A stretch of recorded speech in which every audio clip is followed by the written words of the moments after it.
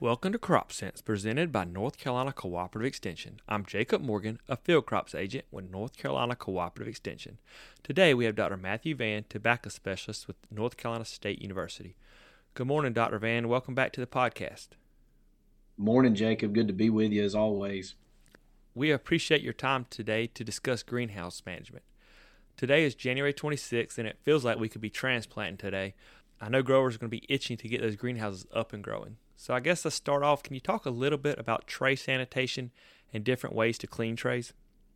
That's a really good question, Jacob. And from my perspective, when we think about tray sanitation, that conversation really takes place and it begins as soon as the transplanting season commences. So, I think our standard recommendation would be for growers to transplant their crop. So we're talking April, May, whenever that may be. And then as soon as they're done transplanting for the day, take those trays back to their base operation and first, start with a pressure washing system to remove all the media and plant debris, because those are going to be materials that a lot of our pathogens are going to overwinter on. And then as soon as they get them cleaned with that pressure washing system, go ahead and put those trays in a steamer. And our current recommendations would be to steam at 176 degrees Fahrenheit for 30 minutes. We see that generally is a really good practice, particularly with Pythium control. I think there's also some older data that shows that we get good Rhizoctonia control, so that may help with some of our greenhouse stem rot issues and then some of the target spot issues that we see from time to time. So again, that conversation really is focused on coming out of the greenhouse season and finishing transplanting. But for growers that have not, really done that, I think there's obviously still a lot of value in kind of following that same process before they might seed trays now. And I know when we use methyl bromide, our fumigation source for tray sanitation, going back kind of the pre-2015 era, it was very common that this time of year, growers would sort of rinse trays off, let them air dry a little bit, and then they would fumigate with methyl bromide, and then turn around and seed the trays as soon as it was safe to do so. I think that's still a valuable practice, but when we talk about efficacy, I think that the better practice is going to be practicing a lot of that sanitation and utilizing a lot of those strategies closer to the transplanting season. And the reason I say that is if we have some of that pathogen in that tray or in those trays, and we have some of that media or plant debris that remains on the tray, those pathogens are just going to continue to reproduce and build their population. You're going to have a bigger source of inoculum when you do get ready to start seeding the following year, even with a steam application and sanitation practices just before seeding greenhouses begin. So again, you can use either one of those systems, but I think we generally find better results when it's done right after transplanting. Can you talk about the importance of testing water prior to seeding trays? Sure. So I'm a big proponent of having source water tested annually. That's a very easy thing to do. And there's a number of testing facilities that'll test water. One of the more common ones that I hear growers use, and one that I use myself, is the North Carolina Department of Agriculture and Consumer Services Agronomic Division. And their recommendations would be turn on your tap, your source water, and let it run for maybe 10, 15, 20 minutes to kind of flush out whatever's in that line. Then collect the sample in just a water bottle, 16-ounce water bottle. No need to rinse that bottle out with soap. That's actually discouraged. Just make sure you rinse it with clean water so there's no residue of, if it's a Mountain Dew or a Sun Drop bottle, you don't want a bunch of Mountain Dew and Sun Drop in there. So let's make sure that it's clean. But again, no need to do anything extra with soap or bleach or anything like that. That's absolutely discouraged. So take that 16-ounce sample, and at least with our agronomic division here, a grower can submit that water sample, and it's got a $5 cost associated with it. And for a nominal investment of $5, you get a lot of information about water chemistry and how that water needs to be managed. We're going to find out things about nutrient charge, but really the bulk of our nutrients are going to come from our complete fertilizers that we're applying. So we're going to focus on alkalinity. That's going to be indicative relative to bicarbonate or total carbonate concentrations, of whether or not we need to add sulfuric acid to try to mitigate some of that alkalinity concentration.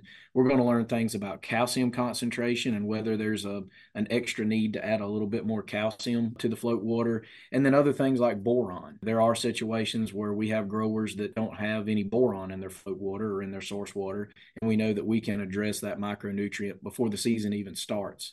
So again, I think it's a great investment, and I frame that conversation around growing tobacco in the field. We would tell a grower, hey, you need to have a soil sample for this field if you're going to grow tobacco. We need to know what the pH is, and we need to know what residual nutrient concentration looks like. So again, kind of framing those things together, it's a really valuable tool that we can have to really understand what's going on with the water chemistry. To get that pH back down where we want to, we're going to be applying some battery acid, quite possibly. And I think we've had some issues in the past as far as maybe applying too much battery acid. So I don't know if you could talk a little bit about that.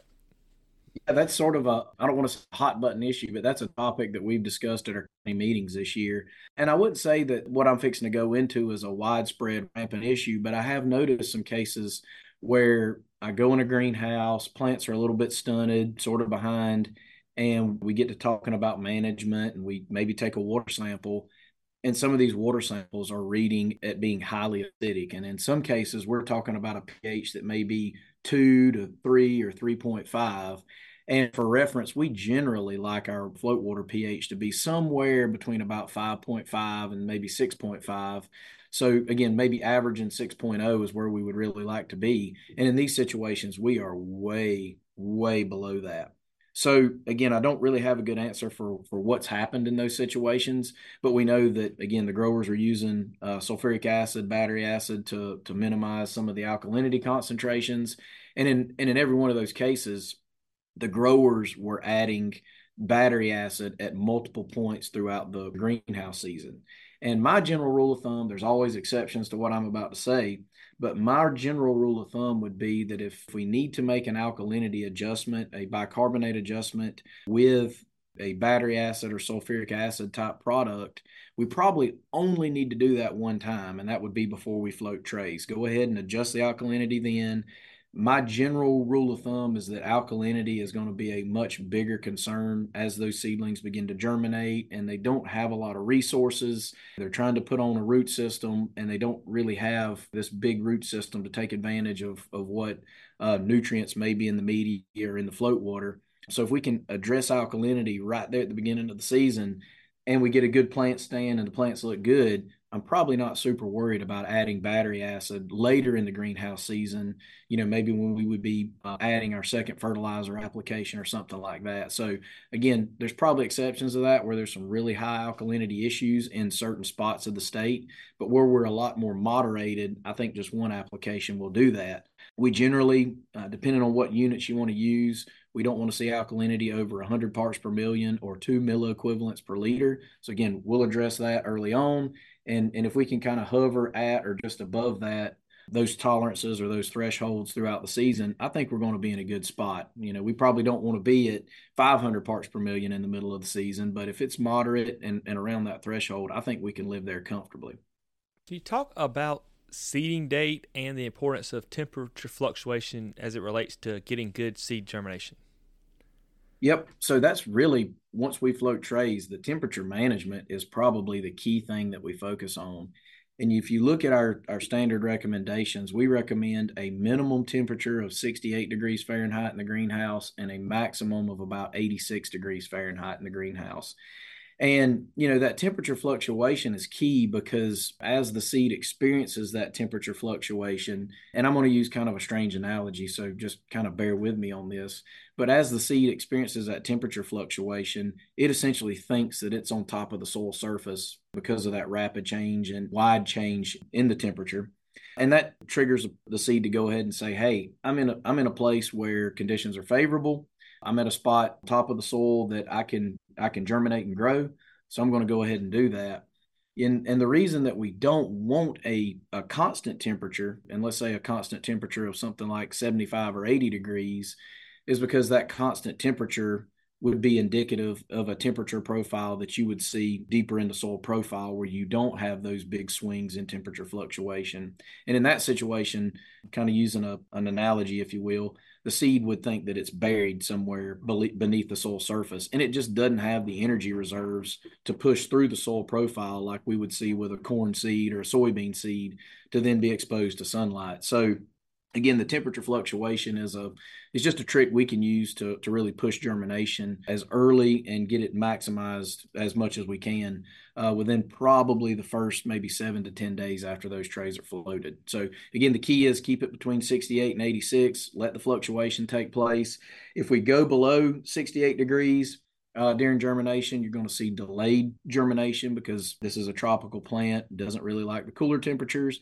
And then certainly as you start to climb up above 86, and certainly as we get into conditions above 100, we worry about it just being too hot in the greenhouse and having, negative effects on plant stands for the opposite reason there. All right, I know some people like to get started early as far as seeding trays. So can you talk a little bit about seeding date and maybe being too early, maybe a little worse than being a little too late? Yeah, so this is something we saw a fair amount last year, and I think to really set up this particular part of the conversation, we've got to go back, roughly 1 year. And if we go back to the sort of middle of winter of 2023, it was exceptionally warm. We had very few cool to cold days in North Carolina. We had great sunlight. It was extremely dry. So, you had these beautiful days. And I think the temptation became for some growers to take advantage of those conditions, burning less fuel to heat the greenhouse. You get good plant stands because the sun's up and it's out all day long. You're not worried about cloudy days limiting or delaying germination. So, there's a lot of reasons for seeding when they did, but in some cases we had growers that were seeding about 2 weeks early. And that's all well and good. It takes us about 60 days to grow a field ready transplant. But if environmental conditions change, and when those plants are ready to go to the field, if the soil's cold, if it's damp, if it's rainy, they've got to then hold those plants a little bit longer in the greenhouse until conditions are better outside. And we did experience that. Again, we went through a hot, dry winter, and as soon as planting season showed up, temperatures fell, it started raining, and a lot of growers just couldn't get to the field when their plants were ready. So then they're holding those plants for another 2 to 3 weeks. And how do you hold plants when they're that old? You're clipping them every day. That brings about the potential for more disease issues. They get leggy, they get stemmy in the greenhouse, and that just creates a lot of plant stand issues moving forward. So I think we were lucky that we didn't have any massive losses. Our transplant supply was generally pretty tight last year, and we knew that even before we got to the transplanting season. So we made it work. But again, all things considered, I think it's important to sort of forecast out and say, look, I typically start transplanting tobacco around April 25th and then back up 60 days from there. We don't need to be holding these plants in the greenhouse any longer than we absolutely have to. And that's just a good reminder as we, start to look at seed greenhouses here over the next few weeks. All right, so we've got sanitized trays and we've got our water ready to go. We've got to make sure we've added whatever needed as far as battery acid to make sure that water is in the right situation. We've seeded our trays. We've floated our trays. So I guess the next thing we're going to need to look at is when to add our fertilizer to that float bed. Oh, yeah. So this is probably one of the more common issues that I've seen for the last 2 or 3 years. Again, I'll get calls, hey, my plants don't look great. They're small. They've been in the greenhouse for 3 or 4 weeks, and they just aren't really developing like they should. So we go out and make a farm visit. And what I have consistently found is that in those situations, we've got growers and transplant producers that are simply adding their first application of fertilizer way later than is recommended. So we would recommend that the first application of fertilizer be applied to the float beds about 7 to 10 days after those trays are floated. And, we don't like to pre-charge the float bed with fertilizer because we want to mitigate any soluble salts injury. So we wait, again, about a week to 10 days. And that typically allows, us to get our germination up and going. Plants are starting to grow just a little bit. The fertilizer is introduced to the float bed. It's wicked into the tray cells. And this all seems to happen on a pretty good sequence. About the time the plants start to really run out of the small amount of fertilizer charge that is in the media, the fertilizer's coming in from the float bed and they really don't miss a beat. So in these situations I'm describing, I'm going out maybe a month after the greenhouse has been seeded and either no fertilizer has been put in the float bed yet, or it was added maybe a day or two before I was called. And I'm showing up on farms at a time when growers should be adding their second application of fertilizer and they're just beginning to put fertilizer in for the first time. So again, that creates some variation in seedling size. You see a lot of stunted plants. Sometimes you can start to see some nutrient deficiencies beginning to show. You'll see a little bit of yellowing. So again, just a gentle reminder, our standard recommendation would be for the first application of a complete fertilizer to go in the bed 7 to 10 days after we float trays. And then the second application would be about 3 or 4 weeks later. So again, 60-day window to grow the plants. That first application of fertilizer 7 to 10 days after we float. And then the second application would be about 28 to 30 days after we float trays. And again, I think that prescription is really all we need to do. I've done it countless times in research programs, been very successful with it. And I think the real important thing here to remember is it doesn't matter, what media brand a grower is using to grow their seedlings with. All of the tobacco media has just a small charge of fertilizer in it. So that's not meant to be this big source of fertilizer that's going to push those plants for 3 or 4 weeks. It's there to really help those seedlings start to grow immediately after germination. And that's really it. So, there's just not a lot there to begin with. And that's by design. We're trying to mitigate and sort of exclude injury from soluble salts. So the growers really have to focus on these application dates to be successful.